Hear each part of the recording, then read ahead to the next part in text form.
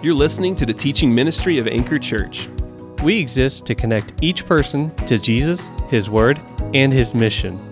We hope this message encourages you in your faith and guides you closer to Jesus. For more information, visit us at anchorchurchcsra.com. Thank you for joining us today. May this message draw you closer to God. We're going to spend a couple weeks, really it's kind of a big mega sermon. Think of it in two parts. Tonight is examining what church hurt is, what church hurt isn't, what we're really dealing with, what has happened, what hasn't happened, and what we hope will happen. And really that word hope is it. I want to drive home the hope that's available tonight in the Lord Jesus for our church hurt. And so there are three different aspects we're going to look at. Ready? If you're a note taker, you're going to love this, all right? The first one is the scope of our hurt, and then we're going to look at the depth of our hurt, and then we're going to talk about the hope of our hurt. So that's where I'm going, right out the gate. And I want to just invite you guys to just find this somewhere near you. There are these little things everywhere. What are we holding here, church? A Band-Aid, yeah, this is a bandage. And you guys have probably heard this colloquial phrase at some point. Well, I don't want to just put a Band-Aid on it, okay? And what do we mean by that? That we're doing anything valuable? No, if we put just a Band-Aid on it, we're not really fixing the problem. We're just sticking a bandage on it and then hoping that everything else is going to go away. But I want to challenge that a little bit, because while we may say that and we may use that in our culture to communicate that, Band-Aids are really important. They should pay me for talking about this tonight, because I'm about to make Band-Aids look really good, all right? And yeah, I grew up in a generation where I was coming home in every day from skating, from skateboarding, from jumping ramps, lighting things on fire, all sorts of fun things. And I had a new wound just about every day. I have scars all over my body. Some of y'all grew up like that. Hey, just rub some dirt in it. It's fine. You don't need a Band-Aid. My boys come in sometimes like that today. They're like, my knee's bleeding. I'm like, great, you're alive. Awesome. And you're great. Don't judge me too hard on that. If it's a real wound, we deal with it. But, in general, we're just like, you're good. But you know what a Band-Aid is really for? It is, for number one, it protects the wound. It's a protection. It protects it from what? Infection, bacteria, nasty stuff you don't want to get in the wound. And so here's what I want you to really cling to tonight as we talk about church hurt. And what I want to provide is a Band-Aid of sorts, but not in the negative sense like we opened up with, we just want to put a Band-Aid on it and move on. No, we really do want to find the Lord and His holy Band-Aid for us, His bandage, and only really He can bandage a wound like He can. And here's what a Band-Aid is really intended to do. It's so that the healing process is less disturbed. And that's what we want to find in our church hurt, is how can we eliminate anything in our life, anything that the enemy would throw at us that would disturb the healing process of church hurt. Now, what are we talking about with church hurt? Well, we're talking about, the word kind of implies it itself. If you have been around the church for any period of time, chances are you have been hurt. Your feelings have been hurt. You've had some conflict. Maybe we're gonna look at a wide variety of things together, but that's what we mean. Simply that through being involved with the local church, that you have been hurt. That there is a wound there. Either it is still present, or maybe some past wounds have been dealt with, or maybe there's some wounds right now that you've been ignoring for quite some time, but it's showing up in your life, and you keep having to reface it. And what I hope and pray is over tonight and next week that we can deal with some of those wounds. And I'm not saying that whatever happened, because here's like a disclaimer up front. I don't know everyone's particular situation. I don't know all that you've been through. I don't know all that was involved. I'm not claiming to. But what I'm going to do is I'm going to preach the Word of God. And the Word of God is two things. It's timely. That means at just the right time in your life, God speaks through His Word. And it's timeless, which means that even though it was written a long time ago, the Old Testament a really long time ago, and then the New Testament a little more recently, but still thousands of years ago, it is still very relevant.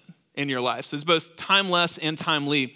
And I want to just speak the word of God into these various situations, and I want to allow some healing to take place. And so that's where we're going. So the scope of our hurt. So let's dive in and let's talk about what church hurt isn't. Let's actually cover that first. We're going to get to what it is, but what is it not? Well, we're not talking about being held accountable, okay? How many of you guys just love it when someone tells you a hard truth, when like you've messed up and someone sits down with you and shares a hard truth and you feel the massive weight of conviction? Does anybody just think that's so much fun? No, it's not fun at all. In fact, it's super humbling. And while it's not lollipops and candy canes, we know from God's word that it's very biblical and that's God's plan for us, that we would have people in our life that love us enough to say, hey, I know you want to live this way. And while neither one of us are perfect, here's a pattern that I picked up on. I see this in your life, and I'm not coming at you.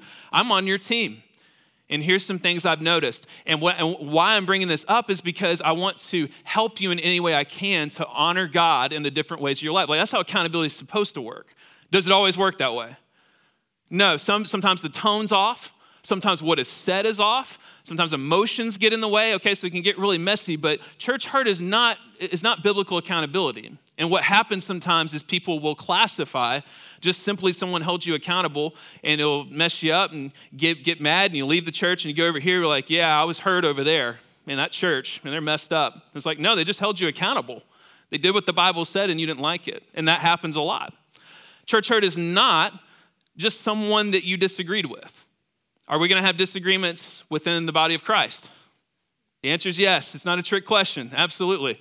We're going to not see things the same way. Sometimes we're going to have these holy agree to disagree moments in small groups. Someone's going to be saying one thing from one angle, another thing from another angle. Okay, we're just going to have to agree to disagree on that. Or grab a cup of coffee later. Let's just have a little friendly debate. But it's not a simple disagreement or misunderstanding. All right, those things are going to happen. That's not church hurt.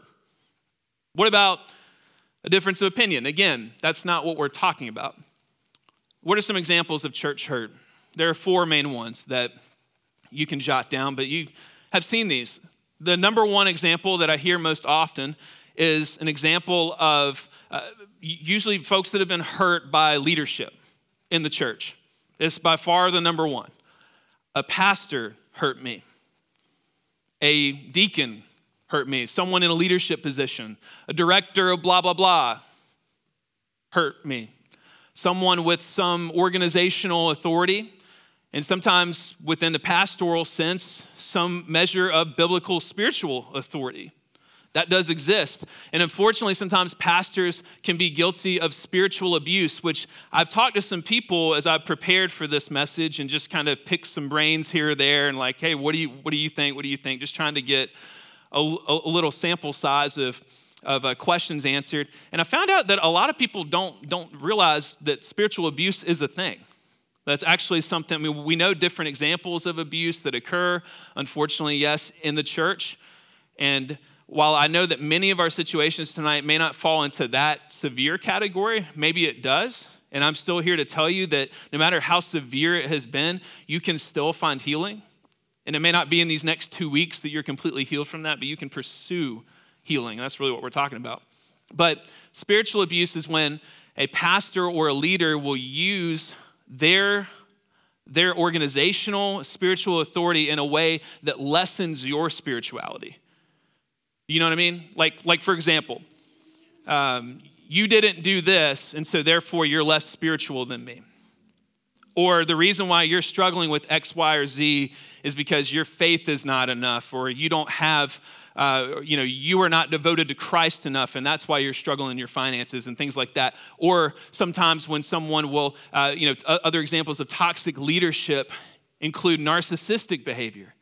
Narcissism is where someone is just obsessed with themselves and self-platform. We have pastors, unfortunately, that start personality cults. They didn't plant a church, they planted a personality cult around them. And so there are all sorts of issues with toxic leadership. Usually there's little to no accountability for these pastors or leaders. They're the ones calling the shots. No one really holds them accountable. There's no one that would ever say to them, hey, I think you missed it there. Hey, actually, I don't think that's a good idea.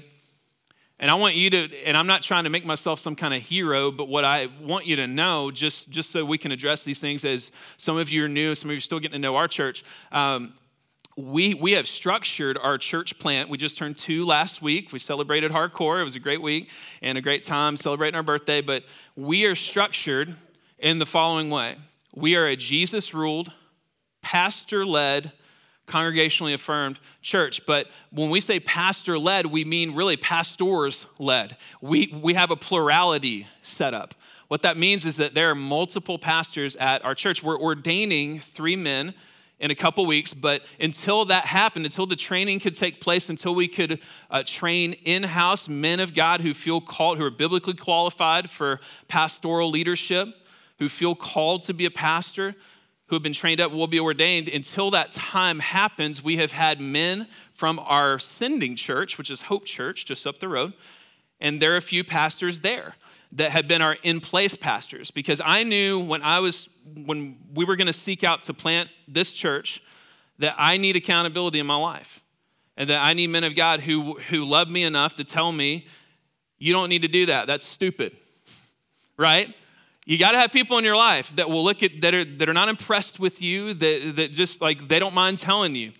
And I have been told no many times in our meetings together. We're like, hey, I get what you're saying there, Brandon. That's not wise, and here's why. And I've benefited from that so much. And so I want you to know that we're structured in a way that discourages this from ever happening, because I will always have men of God around me who will hold me accountable, lest I do something stupid. And I promise you, I'm fully capable of stupid things, fully capable of mistakes. No one's more convinced of that than this guy right here, okay? So, toxic leadership, let's keep it moving. How about ungodly people in the church? Just some mean people sometimes. Is that limited to the church? No, we mean people everywhere. We live in a sinful, fallen, and broken world, but unfortunately, when it happens in the church, we think, rightly so, hey, if you call yourself a Christian, you claim to live for Jesus, you claim to have the Holy Spirit of God that lives inside of you, fruit of the Spirit and all that, you shouldn't treat people that way. And that's right. But we've still got a bunch of broken, messed up people who need Jesus and who need a Savior and who lean on Him daily. And so inevitably, we're going to have some mean people in the church sometimes. And sometimes we can overlook that. Sometimes it's just a simple overlook. They're just being a grumpy pants, and we just need to get over it. And other times we need to call out church bullies and not let them do that anymore. And again, in love, not in any negative way, but just in a, hey, I love you enough to tell you, you're kind of being a jerk, you know? Like, I don't think that's how you want to live your life, right? Well, no, I didn't even know a lot of times I didn't even know I was being a jerk. I'm sorry, and we can reconcile those things. How about ministry burnout? How many of you have experienced ministry burnout? You don't have to raise your hand, but just think about it. You were serving in the church. It started out serving once a month. Then you started serving every week. Then you started serving 10 times a week and asked to do this, asked to do that. And before you know it, you feel overworked and underappreciated. And a healthy church thrives off of amazing volunteers. We have them here. We just added our 57th volunteer this week. We're a church of about 120, and we have 57 amazing volunteers that serve all the time. And we're so thankful for you, really. If you're on the edge of ministry burnout, please come and talk to me. We will never be, as long as I'm leading the church as lead pastor, we will not be in a place where if you need a break, you can't come up and say, hey, I just need a break for a little bit. And in fact, sometimes in my ministry, I've had to make people take breaks that just love serving Jesus and love kids so much or love youth so much that they honestly need one and they don't know they need one. And so maybe you've been burnt out before. Maybe you're burnt out right now and you just need to exhale, and that's okay. You jump into serving when you feel ready. But lastly, this one's near and dear to my heart because bad theology really does hurt people. And maybe you just sat under some teaching that wasn't biblical for a season. Or maybe someone held you accountable with a doctrine that wasn't biblical doctrine. It was their own doctrine. And this happens a lot in the church. This is called legalism. This is where we have additional rules to the Word of God. Who were the OG legalists in the Bible? They were called what?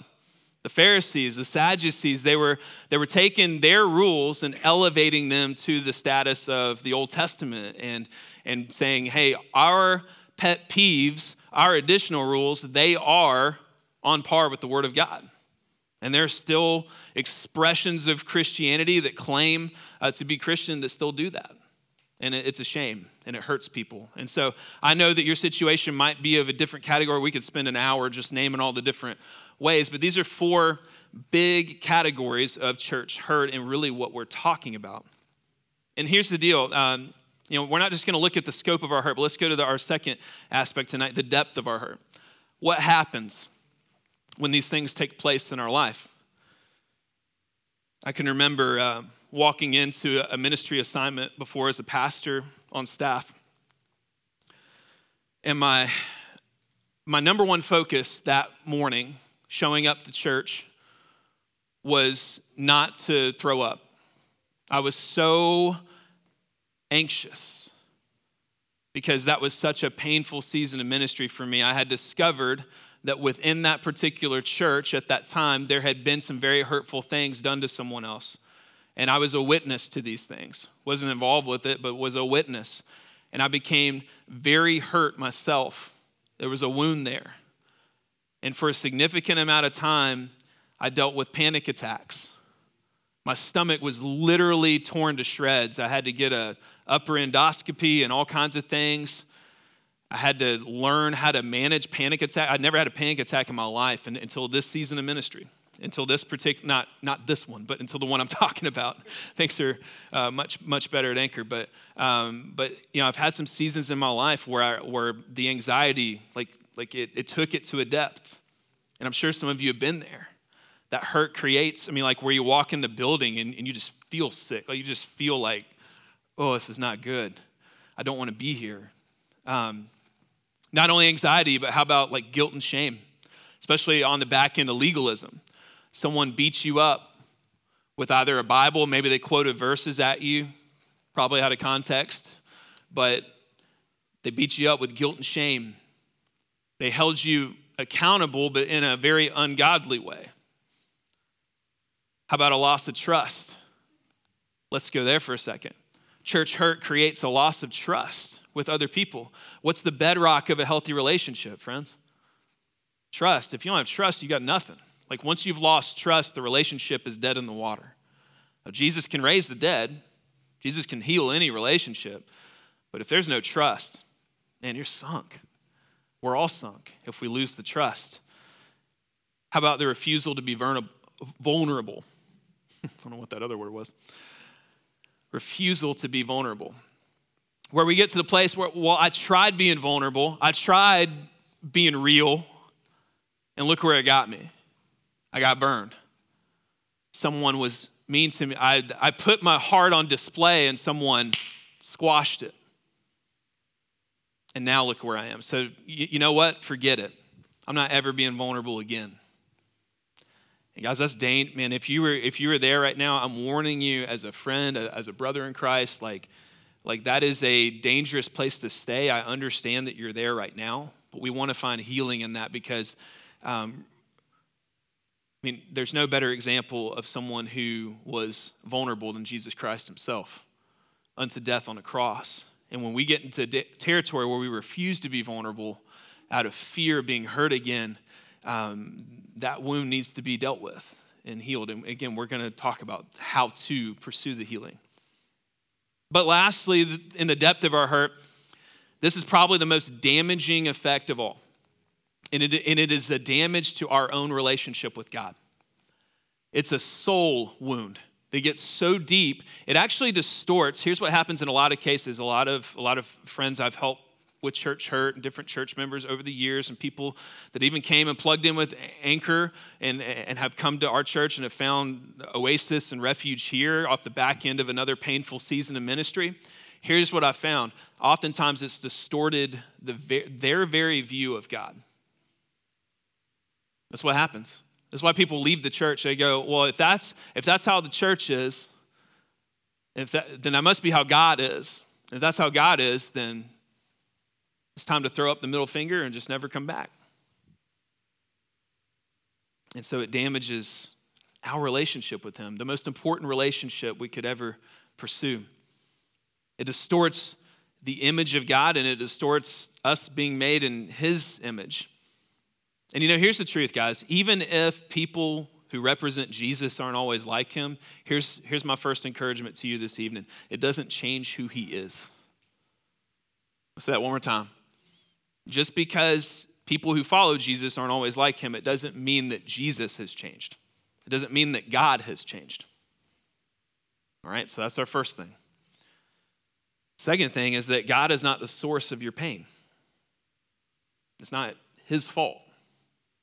Did he allow it to happen? 100%. God either causes things or allows things to happen, 100%. And I know it's painful sometimes to know that God allowed this painful thing to happen to me. I get that. I've been there, okay? And I know we've all felt that way. But if you're a parent in the room, you know how this works. Your kids have thought the same thing about you. Mom, how could you let this happen to me? Have you ever had your kid question you about that? Oh, I have. They fall down and get hurt. Well, Dad, how could you let this happen? I mean, I've heard it a bunch of times. And but I was there to pick them up when they got hurt, and I was there to help them after. And God is no different. So here's a huge truth that I want you to write down tonight. Ready? Here it is. We have a God. This is great news. We have a God who knows what it means to be hurt. God is in the same boat. Many of us, if not all of us, have experienced church hurt, and God has also been hurt by his chosen people. He's been there. This is in the Word. I promise we're going to get to the Word, so here it is. All right, ready? In the Old Testament, the 43rd chapter of Isaiah, we'll pick it up in verse 22.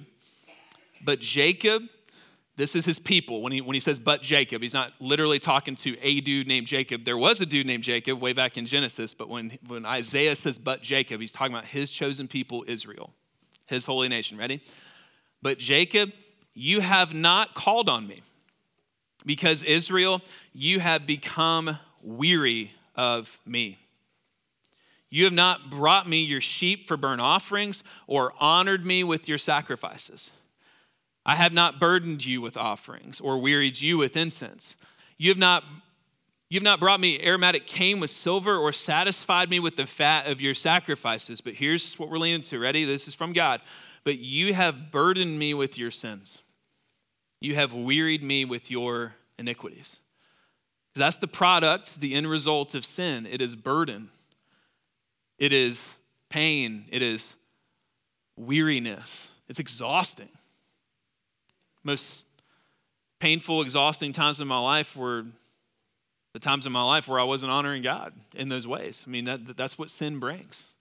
The wages of sin is death, the Bible says, but also exhaustion, spiritual exhaustion. Not only God throughout the Old Testament, passages like this, but let's go to the New Testament example. Jesus himself experienced hurt from people who should have known better.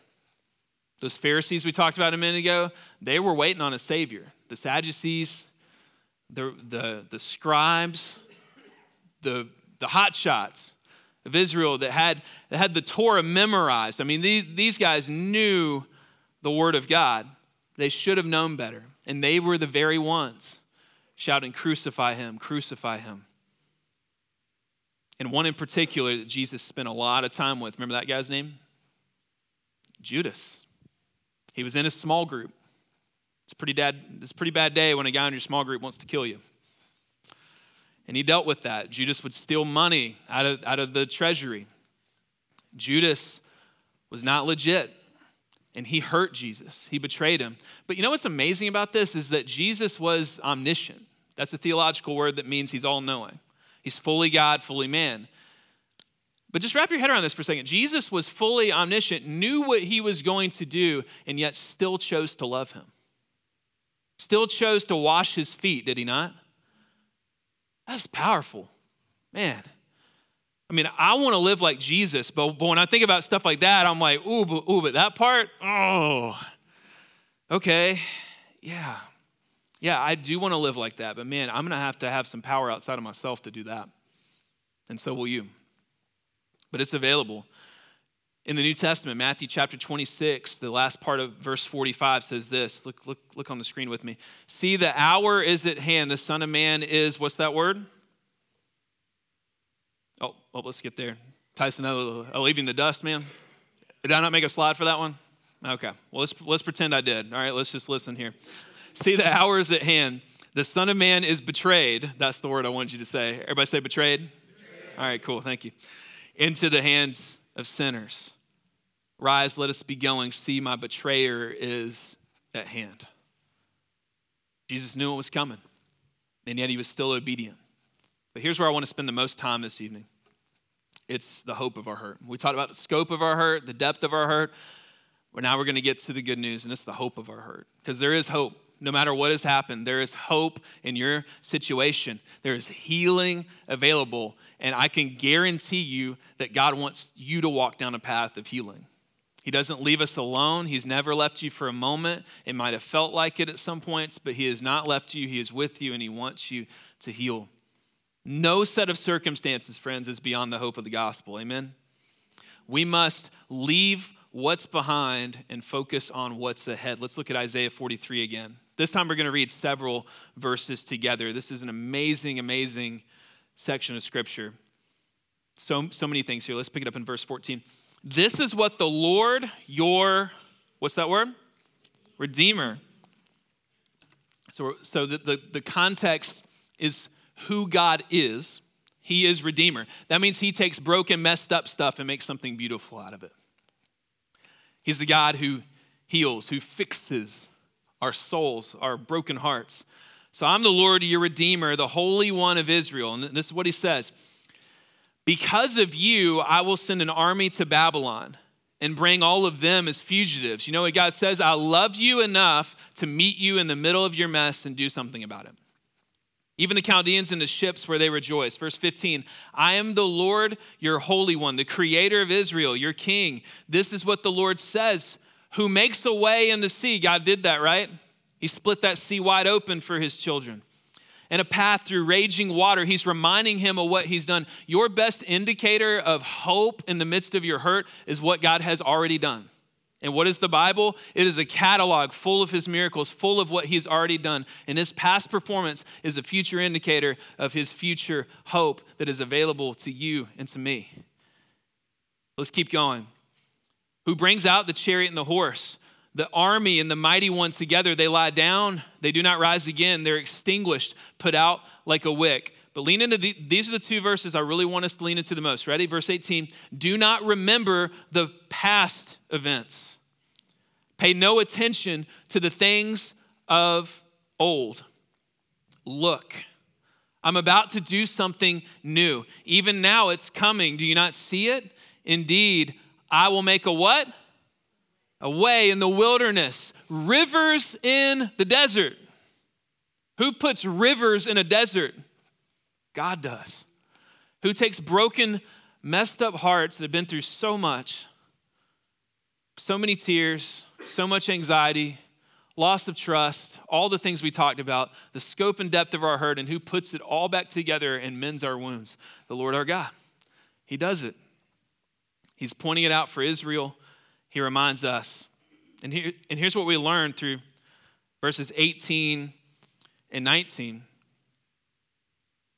I'm going to move it on down and just focus on those verses. He says, look, there's this new thing coming. Don't focus on the past. And here's the purpose of the past. We're going to put this on the screen so you can write it down. The purpose of the past is this. The purpose of the past is to do a couple of things, to teach us and grow us. That's what, and guys, when we start to see our pain and our hurt as an opportunity to learn, I hope that doesn't sound hokey. I hope that you can lean into the truth of that, because it really can, like when pain is your teacher. Because guess what? Pain is inevitable in this life. God allows us to go through pain. It's to teach us and it's to grow us. And we know this. I mean, so many scriptures speak to this. That's why James in chapter 1, he writes, man, consider it pure joy when you encounter these trials of many kinds, because it's going to make you better. It's going to pull you in closer to God. It doesn't mean that it's still painful, and I mean, it doesn't mean it's not painful. It doesn't mean any of that. It doesn't take anything away from what you have felt, what you've gone through, but it teaches you, it grows you. So the purpose of the past is to teach us and grow us, but the purpose of the future, let's write this down. The purpose of the future is to fill us with redemptive hope. We look to the past to learn, to grow. Through our trials and sufferings, they are temporary. They will be over. God can heal them. And we have the purpose of the future to fill us with redemptive hope. And that's what he's doing in Isaiah, this whole passage we just read. He says, look, what I'm about to do, do you see it?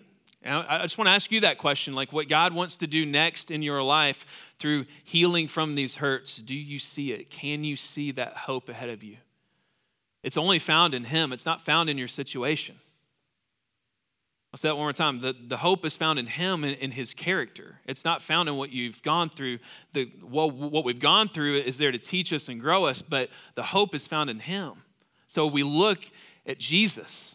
That's why Hebrews 12 says to fix our eyes on Jesus, to cast off sin that would entangle us, because he's the author and perfecter of our faith. The people I formed for myself will declare my praise, says the Lord, in Isaiah 43:21. Here's another truth to lean into tonight. Ready? We can't heal from our hurt alone. You can't do it alone. You weren't meant to do it alone.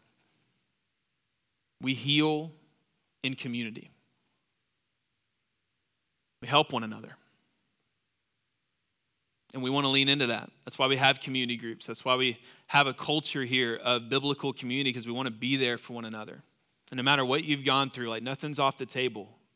Like, man, let's have coffee and talk about it. It doesn't have to be with me. It could be with somebody else in the church that you trust, that you feel like would hear you out and direct you to God's word. Because those are the kind of friends we want, right? That would hear us completely, listen like good listeners, and who would not be afraid to say, hey, I think the word speaks to this. Or just, hey, I'm going to pray for you in that way. I'm going to journey with you. I don't have all the answers, and I don't even claim to have all the answers. I don't have all the answers for your situation, but I know the word, and I can direct you to what God says, and I can journey with you through it, and we can journey with each other together. Here's what Ephesians 4:25-27 says. Therefore, putting away lying, speak the truth, each to his neighbor, because, and this is a bombshell truth in Scripture. Ready? We are members of one another. So you think about church, you think about belonging to Jesus, we're members of the body of Christ. We're joined to him. Guys, we're joined to each other. We're part of that same body. We're the hands and feet of Jesus. And so that means that when church hurt happens, that's why it's so painful, because we're members of one another if we have covenanted with each other in that kind of way. And that's why we have covenant membership here. It's not sign a clipboard and pay your dues and you're a member at Anchor Church. Like, you commit to a family. And it's painful to go through seasons of conflict with your family. We've all been there. Either in your childhood, maybe those wounds are wounds that you've had to address and go through. Maybe some of those wounds are still there. But even now, with our families, we are long suffering with each other. We're patient with one another. That's why he says in verse 26, be angry and do not sin. Is it a sin to be angry with somebody? No, but it is a sinful thing to sin in that anger. It's when the anger morphs into the rest of what we're going to get into in a second. Hold on to that. But don't let the sun go down in your anger. You know what this means? That we don't kick the can down the road. We don't, in the negative sense, just throw a Band-Aid on it and don't deal with the wound. But we're going to really talk about any issues that we have. Because you know what happens when we don't? It gives Satan an opportunity. Verse 27 gives him an opportunity to get right in the middle there and distort things. And what Satan loves to do, here's like one of the top 10 satanic strategies for your soul and for my soul. Ready? He wants you to be a victim and stay a victim. And guess what our culture loves doing these days? Loves to make a victim out of someone. Goes, yeah, you're a victim, but then you stay a victim. And then that victim mentality becomes your identity. Instead of your identity being in Christ, it's in being a victim. And then you're a lifelong victim. And so no matter where you go, you're always a victim. And we bring that hurt and pain in there and we go, but I'm a victim. And I've seen it happen. People go from church to church to church to church. And the common thing in their story in every part is they're always a victim. And I'm not here to beat anybody up about that. If that's your story, then that's your story. But when I'm trying to expose the lies of the enemy, we're going to shine light on it. And here's the truth. We've all been victims of hurt, but you don't have to stay a victim. You can be victorious in Jesus' name. Because what happened? Jesus died on a cross. He was shamed on our behalf. He died on a criminal's cross. He's a perfect man. Never did anything wrong. He said it was finished. He paid for our sin. He redeemed us. He died a real death. He was buried in a real tomb. But then what happened? The glorious resurrection. And that's what happens in our wounds. There's no wound that God cannot heal. With man, sure, it's impossible. Well, what did we sing earlier? With God, anything's possible. There's nothing our God can't do. Have hope tonight, friends, that you can heal from this hurt. Verse 31, let all bitterness, all that bitterness, guys, we got to get it out. Bitterness. We got to let go of the bitterness. The bitterness is only hurting you. It's not hurting them. It's doing nothing to them. It will only destroy you. Bitterness. Anger, this sinful anger, and wrath. It's like an eruption of anger. Shouting and slander. You know what slander is? It's when we say stuff that's not true about somebody else. It's bearing false witness. It's one of the 10 commandments. We ought not slander. And we'll throw gossip in there with that. Talking about the issue with everybody else but the person. Bringing a bunch of other people into it who aren't into it. Here's some wisdom for you. If you're going through something hard and you're experiencing church conflict and church hurt, you should talk with someone about it. You don't need to talk to everyone about it. And you don't need to talk to Facebook about it. Because who has ever posted something on Facebook and then the comment section, 35 comments later, oh, okay, it's all solved now, because a bunch of people, and all you've done is pull a bunch of other people into it that ultimately probably just poked at a wound that they have and didn't really help anybody. It sounds silly when we say it in here, but we do this stuff sometimes, all right? I haven't always dealt with hurt and pain in the most healthy ways either. Like when these things happen, what do we get like? Kind of freak out, right? We're not the best versions of ourselves in those moments, right? When we feel hurt, I feel defensive. Someone says I've done something I don't feel like I've done, or if I'm in the right and I feel like they're in the like I feel defensive. And I have to really work at that. I think we all do. And so, again, we're members of one another. We live in genuine biblical community. We're always going to risk betrayal and hurt. But here's where we're landing the plane tonight. Garrett's going to come up and lead us in one last song. And here's my closing encouragement for us. Ready? I want you to write this down. If you snoozed out on me 10 minutes ago, come on back in. This is your invitation back in. Ready? I want to invite us to pursue peace over payback. And next week, we're going to talk all about what does pursuing peace look like. We're going to get into really how to forgive people, how to really let go of that bitterness, what happens when we encounter church conflict. I'm going to give you guys tons of tools and handles to hold on to address some of the conflict. We're going to get nitty-gritty into the solutions. But tonight, I want to invite you to this simple thing: pursue peace over payback. Romans 12 speaks to this, guys. Let's read it together. Romans 12:9. Love. Let love be without hypocrisy. Detest evil and cling to what is good. We have a bad habit, friends, of sometimes fighting evil with the very thing we hate and we've been hurt by. We've seen it in our culture, haven't we? We hate and despise this, and so we're going to do that very thing to the people that we feel like have caused us pain. We've heard it before, hurt people hurt people. That's the principle that Paul is getting at in Romans. He says, no, if we're going to love, it needs to be consistent. If we say we're going to love, then we need to do love. We need to live it out. We need to not hate that person that hurt you, but we need to hate evil. And here's the truth tonight, guys. Whoever that is that hurts you, they're not the real enemy. They're not. Satan is the enemy. He's the jerk face. He's the one that capitalizes on our weaknesses. And and kicks you when you're down. He's the one that is the enemy. It's not that person. Whoever hurts you, they need your prayers. They need your prayers. They need grace and mercy just like we all do. We made the wrong person the enemy. Jesus says, pray for your enemies, in fact. And here's what verse 17 says in Romans 12. Just a couple more verses tonight. Don't repay anyone evil for evil. Give careful thought. Here's the objective. Ready? No matter what's happened, here's the objective. Give careful thought to do what is honorable in everyone's eyes. And man, it's so hard when you've been hurt, like to do what's honorable. I mean, come on. Can I get a witness? To do what's honorable.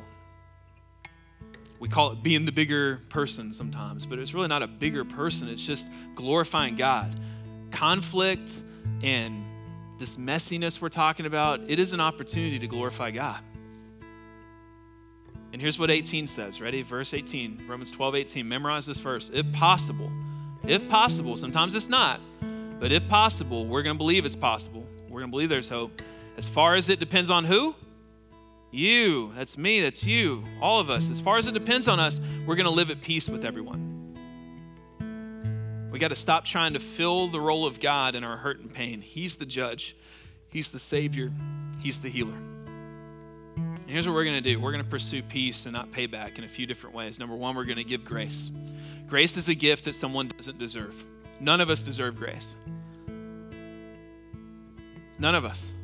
And we give the gift of grace. You give grace, you get grace because others have given you grace. You follow me? So we're going to give grace. We're going to show mercy. Now, how are grace and mercy different? Aren't those the same thing? Nope. Grace is a gift that they didn't earn, that you gave them. Okay? Mercy is withholding what someone deserves. You should have this happen. I'm not going to do that. And this is what Christ has done for us on the cross. He's given us the gift of salvation. He has withheld his judgment that we rightly deserve because we've sinned and all fallen short of God's glorious standard of holiness. And so we give grace, we show mercy, and then next week we're going to spend the whole sermon on it. We practice, keyword practice, forgiveness.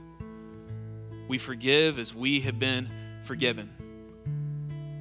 And I'm going to give you a little cliffhanger for next week. And I want this just to lead into a time of reflection, maybe a time of repentance, a time of prayer for healing. We've heard in our lives a bunch that we should forgive and forget. And no one is asking you to do that this evening. Okay? Because when you choose, forgiveness is a choice, not something that happens through osmosis or passively. It's something we have to choose to do. Okay? When we forgive, we don't forget, we remember. Not forgive and forget, but forgive and remember. Forgive and remember what God has done for you. If the gospel is not at the center of our forgiveness, if the very good news of Jesus, that Christ has died for us, he paid for our sin upon the cross because he loves us, because he wanted to save us, all of us. And then not only that, but he rose again in victory. He didn't stay dead. He came back to life to show us that we could have new spiritual life if we would turn from our sin and trust in him. And that's how forgiveness works as well. We forgive and remember what Jesus has done for us, and we let our forgiveness, our grace, our mercy, and our forgiveness, we let that mimic the gospel. So friends, we got to let the gospel be the gospel. And God doesn't bring up our record of wrongs and put it back in our face again and again. That's the enemy. That's the accuser. That's what he does. God doesn't do that. It's as if we've never done it. He casts our sin as far as east is from west. And so my question to you tonight, some of you know the answer to this. Who do you need to make the choice to forgive tonight?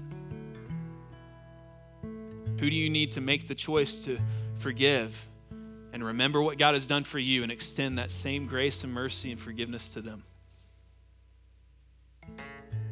Maybe your prayer tonight, maybe your response is just that God would truly heal the wound that has been there for a long time, maybe a past season, and that you would just allow God to heal that. Because sometimes it's so weird sometimes because it doesn't make sense, right? But we allow our wounds to fester. Like we know the wound's there and we just don't deal with it. And we don't want to stay hurt, but sometimes we just don't know what to do about it. But here's what we do about it. We bring it before the Lord. And you know what Jesus says? He says, if you're tired, if you're weary, if you need rest, come and find your rest in me. That's what he says in Matthew 11. Come all ye who are weary, my yoke is easy, my burden is light, I will give you rest. Let God give you rest tonight. Here's what I want to do. I want you to take this Band-Aid out of the wrapper. Go ahead. I should have given you a heads up, but they're pretty easy to open. Get your neighbor to help you if you need the help. There's a Band-Aid near you somewhere. Here's what we're going to do. We're going to peel off the little plastic pieces. I want this to just be a reminder. You don't have to wear it the whole week or anything like that, but just stick it on your hand right here.